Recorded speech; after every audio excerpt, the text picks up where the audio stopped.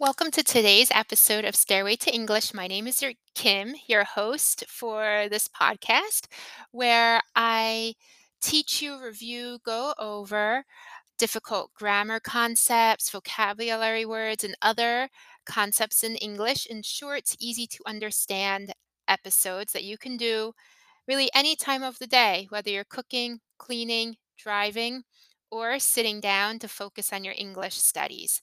In today's episode, I want to do something a little different. I'll be teaching you some tongue twisters to practice your pronunciation. Tongue twisters are great because they practice similar sounds, and you're supposed to say them in a build up, so practice, and then eventually say them as fast as you can. These are tongue twisters that I learned when I was in school, and I was learning the sounds. And then I taught my students these tongue twisters as well. I was a classroom teacher in an elementary school, a primary school, and I taught my students these as well. And I continue to teach my adult students these tongue twisters.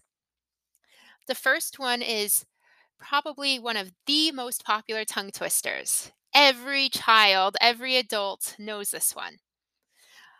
And before I begin, you can find these tongue twisters in the description as well, so you can see them and hear them. Here we go. Peter Piper picked a peck of pickled peppers. Peter Piper picked a peck of pickled peppers. Okay, that's the first one. There's more to it, but in the podcast, we'll just be going over a short snippet, a short amount of each tongue twister. So again, number one, Peter Piper picked a peck of pickled peppers. Peter Piper picked a peck of pickled peppers. Listen to the sounds that I'm making and my intonation.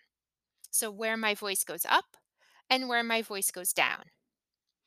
So we're practicing here the P sound, P. Peter Piper picked a peck of pickled peppers. That's number one. So make sure to pause and repeat. Number two. How much wood would a woodchuck chuck if a woodchuck could chuck wood? Here we're practicing the W and ch. How much wood would a woodchuck chuck if a woodchuck could chuck wood?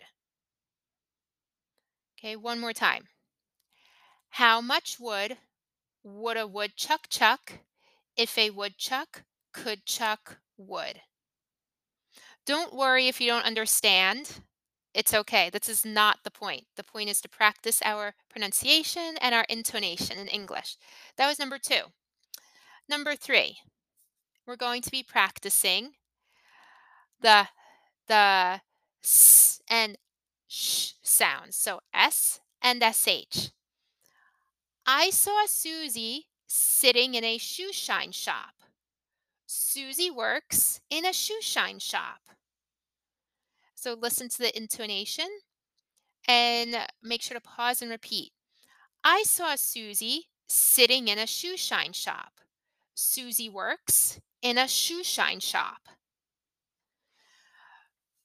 So we had today three um, tongue twisters practicing different sounds in English that are often hard for my students. Number one, to review, P. Peter Piper picked a peck of pickled peppers. Two, the W and the ch sounds. How much wood would a woodchuck chuck if a woodchuck could chuck wood? Three, the S and sh sounds. I saw Susie sitting in a shoe shine shop. Susie works in a shoe shine shop. Make sure to look at the description to see the text of these tongue twisters. That way you can read and repeat at the same time. Okay, so again, we're focusing on our target sounds, and we're also focusing on our intonation, how our voice goes up and down. And the point is to start saying these faster and faster, but start out slow for right now. In another episode, we'll be going over more tongue twisters that target other sounds as well.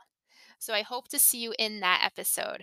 And just to let everyone know, I now offer friend lessons. So you could take a friend, get a friend, a partner, someone else that you'd like to learn English with, and you'll each pay half the cost of my normal rate.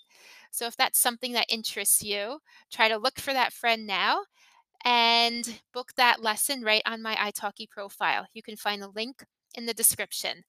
I will see you in the next episode. Bye.